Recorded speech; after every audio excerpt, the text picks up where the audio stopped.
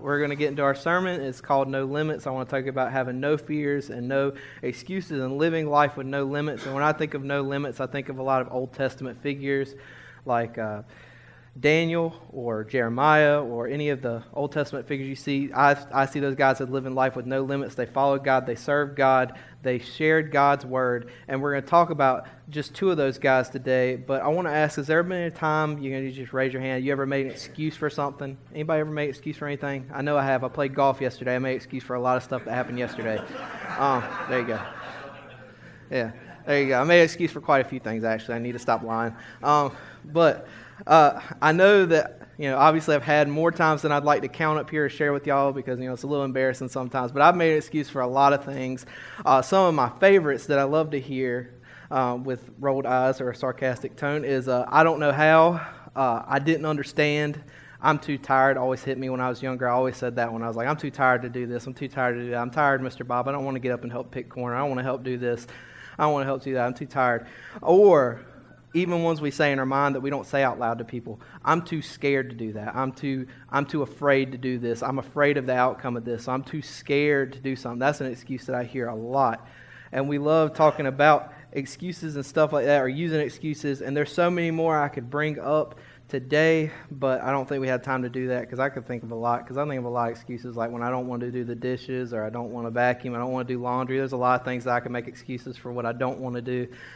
But we don't have time for that. So it doesn't seem to matter what we're doing. There is always an excuse for something. There's always an excuse for something that we don't want to do, or we're intimidated of, or we don't have the energy for. It doesn't matter. You can name it, we can do it. As Christians, we seem to find a lot of excuses. I know when I was more immature in my faith, I found a lot of excuses for why I didn't want to read the Bible all the way through. I didn't want to do this, didn't want to do that. It was challenging. I didn't feel comfortable. There were things that when I'd read in Scripture that really challenged me and made me feel uncomfortable because I was learning and growing. But those times were the times that I grew the most in my faith. The times that reading the Bible, the times that reaching out, doing things in my community, they made me grow the most. But my excuses seemed to always hold me back. Ones that we hear in church all the time, to go back to excuses we hear, it could be excuses like, that's the preacher's job. I hate that one. I'll say, I don't say I hate that one a lot, but I hate that one a lot because I hear that a lot, and I heard it a lot growing up. That's the preacher's job. I don't know if I'll be able to fit this into my schedule. As somebody that asks people a lot to fit things in their schedule, this one's a little frustrating. And to go back to that, I thank everybody for VBS that fit my VBS into your schedule, or our VBS into your schedule. But I'm too old to relate to these kids. I got that a lot at my older ministries. A lot of people said they're too old to relate to these kids. I had a 65-year-old man that was one of my volunteers at my youth group that he was at everything. He was playing with the kids. He was outside. He was 65. He was still shooting basketball with the kids. He was still doing this and that. He didn't let being older or more mature hold him back from ministering to people. I'm too young to be able to talk to older people. That's one that I got from some of my kids at ministries too, because it goes the other way around. And when I was younger, it was always really intimidating talking to an older person. This was one that I got all the time. I felt like I was going to stumble over my words. I still do it now, but I kind of just get over it and just deal with it. Or one that I hear a lot, I'm too scared of how someone might respond to what I'm saying. When you're sharing God's word, you shouldn't be scared of how somebody's going to respond. You're sharing God's word. You shouldn't be scared to share God's word and share God's words with people, but we get intimidated by that. Or that person looks mean. That's one I always used when I was little. I'd see an older person sometimes, and this is my guilty thing, is like a little 10-year-old wanting to read the Bible during church because we had this little thing where we'd read in front of people. I'd be like, that person looks mean. I don't want to read. So I'd go hide, and I'd go hide behind my grandma and that kind of things. But with all that being said and getting all these excuses out, Benjamin Franklin once wrote, "He that is good for making excuses is seldom good for doing anything else." He who is good at making excuses is seldom good for anything else. Making excuses hinders us. At the beginning stages of Jeremiah's call, because we're going to talk about Jeremiah for a little bit, it is called to be a prophet. It is called to share God's word. He had every excuse in the book for God, for why he couldn't serve him, or why he thought he wasn't ready, or why he didn't think he was capable. He had every excuse in the book. And I think these are instances we have to realize that we have no excuse and should fear nothing when serving God. We always tend to make an excuse. We always tend timid or not want to reach out or be bold, but we shouldn't. We should learn from Jeremiah's example right here as we read Jeremiah 1:4-10. If you want to get to it in your Bibles. If not, it's on the screen, but I need to take a drink, so that's my excuse. But it says this: "The word of the Lord came to me, saying, Before I formed you in the womb, I knew you. Before you were born, I set you apart. I appointed you as a prophet to the nations. Alas, sovereign Lord, I said, I do not know how to speak. I am too young. But the Lord said to me, Do not say, I am too young. You must go to everyone I send you to, and say whatever I command you. Do not be afraid of them, for I am with you and will rescue you, declares the Lord." And verse 9-10 says this: "Then the Lord reached out his hand and touched my mouth and said to me, I have put my words in your mouth. See, today I appoint you over nations and kingdoms, to uproot and to tear down and to destroy and overthrow, to build and to plant." That's an awesome call to ministry right there. I love reading that. That's one that when I first got to Mackey, I read that one, so it's always a good throwback for me to read that one. I read that one a lot when I decided to change my major to youth ministry.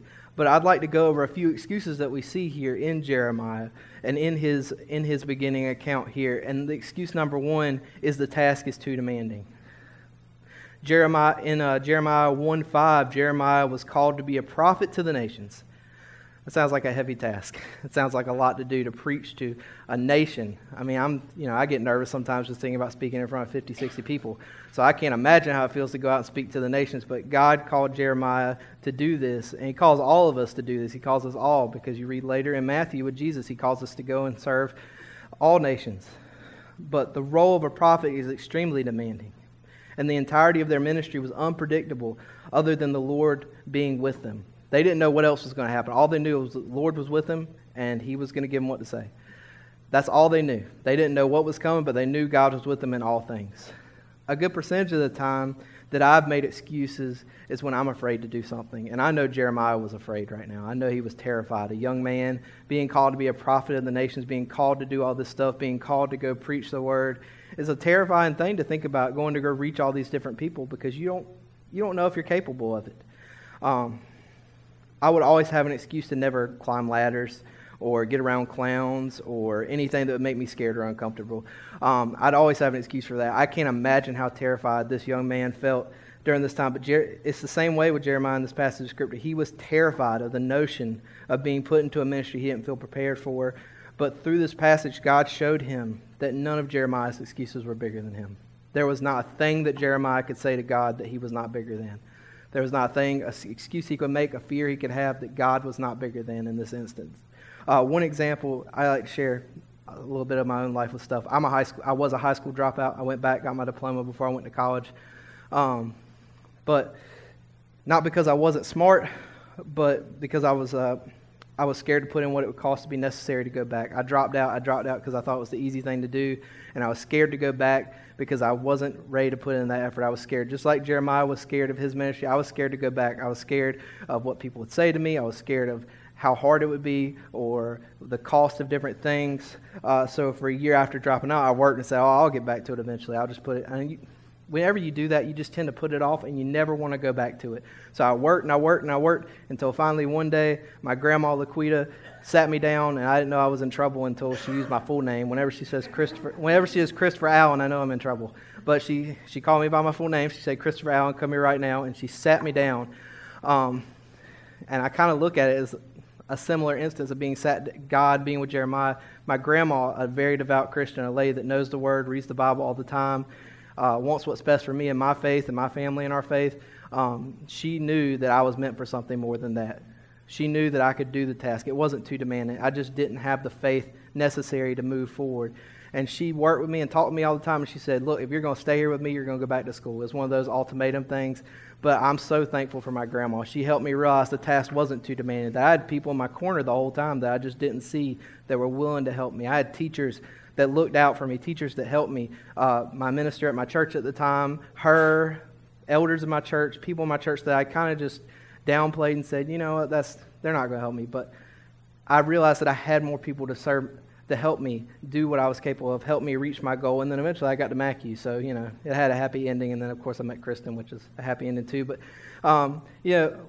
all these good things happened because I realized the task wasn't too demanding and that God had things in place to help me overcome this task. Just like Jeremiah, God had things in place for Jeremiah to help him overcome this huge task because it was a huge task. Preaching to nations is a huge thing, or being a prophet to the nations is a huge thing. And at times we tend to find ourselves in Jeremiah's shoes in the church setting. The task is too difficult in itself. But we have God that can overcome any difficulties or struggles. He can overpower anything that we face in our lives. One of the biggest examples in ministering to people being exclusively I use the preacher's job all the time. One of the things that really bothers me about is ministering to people. People say that's the preacher's job. He's supposed to minister to people. No. I've seen at this church, like individuals in this church alone that do probably more than me and Mark combined sometimes with how much they love people, how much they serve people. I know especially me. I just look at people as examples that I need to do better. I need to do more. I need to do more. I need to do more to serve people. But I see these people that don't think of ministering to people as too demanding. People that just love on people because they want to and because Jesus loved them. I've seen so many people in this church, and it's so inspiring every day to be able to work here and serve here and see these people that help me realize that this demanding task isn't too demanding. And they get that. While the minister does have responsibilities in this, if you do nothing with your faith because it's too difficult and it's too hard and it's too tough, then what's the point of it all? Why do you even have faith in God if it's too difficult? A lot of these folks here, I speak highly of y'all because I see it in the example y'all set. A lot of people here see that God is bigger than these tough demands, bigger than this big task, and they lean on God. And it's so awesome to see that. It's going to be tough, and I'm not going to sugarcoat it. The task is tough. It's demanding. It takes a lot, but we have God to lean on during that thing. That's something I've learned from my own life and looking at Jeremiah's example, is that even when the task is demanding, we have a God that is bigger than any fear and any excuse, and we can live our life with no limits because of that. The second excuse that I see all the time is that this makes me uncomfortable. I actually dislike this or hate this more than I hearing that's the preacher's job. I hate hearing this makes me feel uncomfortable. I'm a socially awkward person. Most of my friends could tell you that. I love being around people, but I'm super socially awkward. I don't always know what the first thing to talk about is, or I don't always know this, or I'm socially awkward. My friends could tell you that. But getting uncomfortable and being uncomfortable, like what I mentioned earlier, is times that where my faith has grown the most. Getting uncomfortable, getting out of that comfort zone. Because if you stay in that comfort zone forever, you're never, ever going to grow further in your faith. If you just try to stay comfortable, you're never going to grow further. I can promise you that. You're never going to grow in your faith. And honestly, you won't grow as a person if you don't learn to get uncomfortable sometimes. I've learned that growing up. If you want to get uncomfortable, or if you want to grow, you need to get uncomfortable. You need to get out of your comfort zone. One of the things that we see in Jeremiah's examples where he says he's a youth. He says he's young. He can't talk to people because he's young. I encourage our kids all the time to reach out to people. I encourage our kids. I want to see them do what we're doing here in the future because they're our future. I encourage them all the time. So they need to get out of their comfort zone. They need to sit with that kid at school if they're in public school that sits by themselves and encourage them and love on them. They need to be the person that holds the door open for somebody. I always encourage them to do small things. They don't have to do giant things right off the bat, just little things to get out of your comfort zone and be different, because we're called to be different in Christ. We're called to be set apart. We're called to be something more than what just this world is. Even though he was young, I feel as though going through with God's calling for his life helped Jeremiah grow greatly in his faith. I want to challenge you in this section of what we're talking about to get out of your comfort zone, whatever it might be. I always say with the kids, just go sit with that person that's by themselves at lunch, or, fill in the blank there. But be willing to be that person to take that first step. I know in my last sermon I talked about the journey of 1,000 miles begins with a single step. It's the same thing here. Getting out of our comfort zone and serving Jesus starts with one simple step. Just getting out of our comfort zone and realizing that God has our back. We can get uncomfortable because God has our back. One of my favorite passages of Scripture is Proverbs 3:5-6, and it talks about leaning on God and not leaning on our own understanding. I think of that here all the time. When I get uncomfortable, when I get out of my comfort zone, I learn to lean on God. And you see many other examples in Scripture of people leaning on God when things get tough. Even in Jesus' ministry with the storm and walking on water, all that stuff, people are getting uncomfortable and getting out of their comfort zone. They learn to lean on God a little bit more when things get tough. And I encourage you to do the same thing, even when you feel like it's going to make you uncomfortable, get you out of that comfort zone. A third excuse, and this one hits a lot of people a lot of times. and it hit me hard in my life too. I'm not good enough. A lot of people like to tell themselves when serving God and serving and ministering because of your past or because of what you've been through, your journey, I'm not good enough to serve God. That's a lie. That's a bold-faced lie that the devil uses to get you down all the time. You are good enough. If God is calling you to serve or you have given your life to Christ, you are good enough because Jesus died for you, even at your lowest. But it's one of the biggest excuses I always found myself saying, I'm not good enough. It's the biggest excuse every person has to overcome in their own way, their own self-doubt, their own doubt in themselves, believing that you aren't good enough for God's grace or that you're broken beyond repair can completely paralyze you in ministering to other people, believing you're not good enough to do this. I could say because of things I've experienced, I'm not good enough to stand right in front of you today, but because of God's grace and who Jesus is, He has forgiven me and given me a second chance at things. I could say it right now, I'm not good enough, but I know that because of who God is, I'm able to do what I'm doing right now. And I'm so thankful for that opportunity. And it's something I always include in my prayers. It's just I'm so thankful for another opportunity to minister to somebody, another opportunity to do better, another opportunity to grow my faith. Because I am good enough with Christ. I'm not good enough on my own, but with Christ I am good enough. One of my favorite sports movies of all time, I don't know if you guys are sports movies buff, is Coach Carter. Anybody ever watch that movie? Anybody? Yeah. That's a good one. In this movie, a guy named Ken Carter is hired to coach a group of inner city guys on the high school men's basketball team. And I love this movie. During the entire film, Coach Carter is constantly trying to change the culture of the basketball program from where it was. And this made a lot of these guys uncomfortable because they were not used to being pushed out of their comfort zones. Talking about our last excuse. It was one of the it has one of, my opinion, you can say there are other movies with more quotes, but it has one of the most influential quotes in sports movies history, which is, our deepest fear is not that we are inadequate, but that we are powerful beyond measure. It is our light that scares us, not our darkness. Paul, one of the most influential figures in the New Testament, next to Jesus, obviously. I love Paul. I love reading what Paul has to say. Paul is one person that I look to a lot as somebody that really took Christ and moved forward after having such a rough start. He wasn't always the best role model. He kind of, it wasn't always the best person before he became Paul when he was still Saul. Before Christ entered his life, even after repenting, he still considered himself the worst sinner of all in 1 Timothy 1:15, where it says this, "Here is a trustworthy saying that deserves full acceptance. Christ Jesus came into the world to save sinners, of whom I am the worst." A guy that wrote a good portion of the New Testament still considers himself one of the worst. A guy that was inspired by God to do great things still considered himself one of the worst. But he knew that he had God to lean on. He still served God faithfully. If Paul can overcome his terrible past, his terrible self before Christ, then we can too. We are good enough. With Christ, if you choose to accept Christ, you are good enough. It doesn't mean that you have to be perfect right off the start. God has a way to overcome our weaknesses and our insufficiencies. I have learned over the years, however, that the person most aware of his own inadequacy is usually the person most dependent on God's all-sufficiency. My inadequacy has caused me to rely upon God. Sorry, can't talk. His strength is made perfect in my weakness. And God is bigger than anything we fear or any excuse. And I want to look at another guy from the Old Testament to kind of wrap this all together, where we're going off this idea of God is bigger than anything. And let's bring it all together by looking at a guy named Daniel, a guy we read all the time about in children's church. It's an awesome story. It's really cool. It's an awesome account of someone having complete faith in God no matter the circumstance.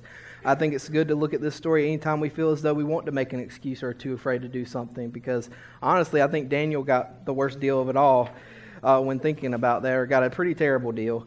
But to start out, just to go over the first few verses without reading, Daniel had a pretty sweet deal to start things off in Daniel 6, working for the king.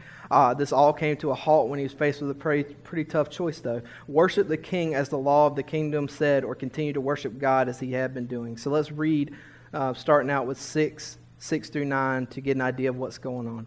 So these administrators and satraps went over as a group to the king and said, "May King Darius live forever. The royal administrators, prefects and satraps, advisors and governors have all agreed that the king should issue an edict and enforce the decree that anyone who prays to any other god or human during the next 30 days, except you, your majesty, shall be thrown into the lion's den. Now, your majesty, issue the decree and put it in writing so it cannot be altered, in accordance with the law of Medes and the Persians, which cannot be repealed. So King Darius put this decree in writing. Daniel was faced with a tough choice here.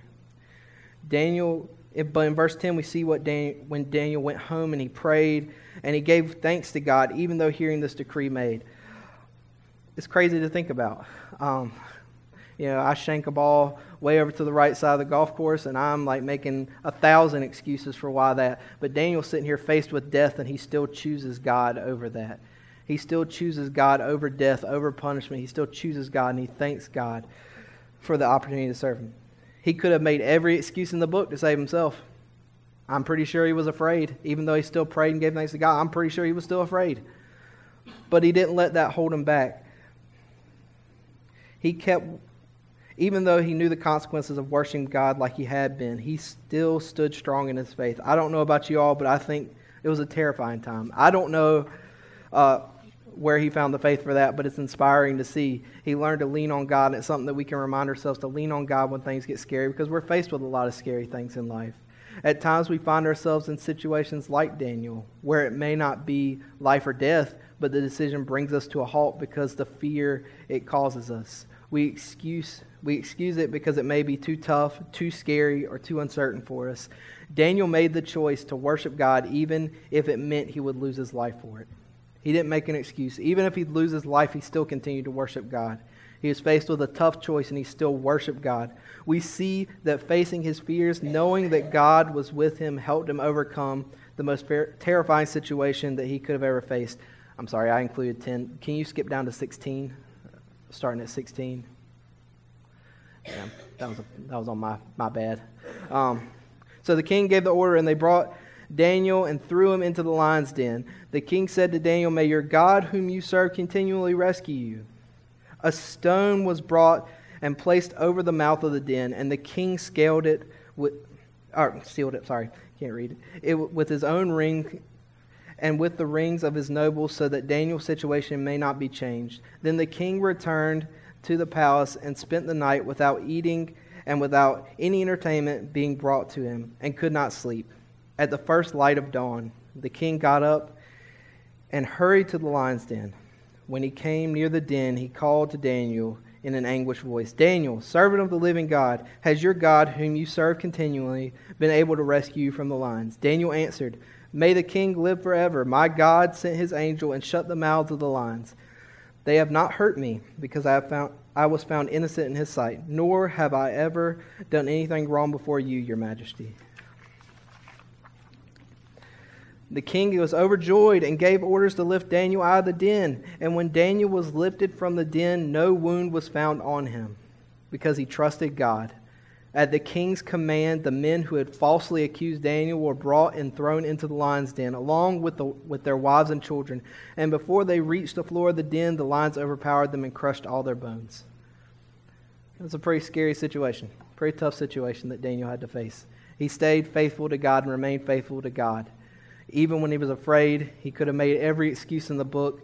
And it's an awesome testimony of the faith that Daniel had to overcome every excuse and every fear that he might have had going into this. He still chose to worship and thank God, even in a tough time, even in a scary time for him, when he felt like he didn't know what was going on. He could have ran away from it all and excused it all, but he didn't put a limit on what God was capable of. He lived life with no limits. He didn't put a limit on what God was capable of doing, and lived his life with no limits, just like Jeremiah eventually did after his call to ministry. These prophets and these Old Testament figures, I love going back and looking at them because they truly lived their life with no limit. And that's why I want to encourage all of us to do the same thing. Daniel knew that God would see him through the low points if he put his faith in God's plan. He knew that because God was who he says he was, that God would see him through this low point, this tough point in his life. And to conclude things, I just want to say our fears and excuses are powerless when we put our faith in the Lord and he sees us through these situations. Has God called you? then he will fulfill his purpose in you. He will equip you, he will enable you, he will protect you, and he will accompany you. Are you obeying his commands? Then you know what's right. Are you sharing his word? Then he will accomplish his purposes no matter how people respond. God is with us through everything, no matter what we're going to face in life, no matter what anybody in this room is facing in life. I want you to know that God is with you. Just like he's with Daniel, just like he's with Jeremiah, he is with you through all things. No matter how tough, no matter how difficult, no matter how rough it may be, just always know that you can lean on God during tough times. That's why my favorite verse of Scripture is Proverbs 3:5-6, because as I've gotten older especially, I've realized I need to lean on him more and more. I'm really hard-headed, so it's really hard for me to lean on somebody else. But I've learned to lean on God more and more as my faith grows and as I mature in my faith. I keep maturing because I keep leaning on God and I keep trusting him with the big situations and the big things. And I want to encourage you all to do the same. And I'm so thankful for an opportunity to come speak in front of you guys again. It's awesome. I hope Mark and Jackie are enjoying their vacation. It's awesome to share this with y'all, but I encourage you to live life with no limits. I'm going to ask Mr. Steve to take things from here, and the band's going to come up and do our invitation song. And thank you so much.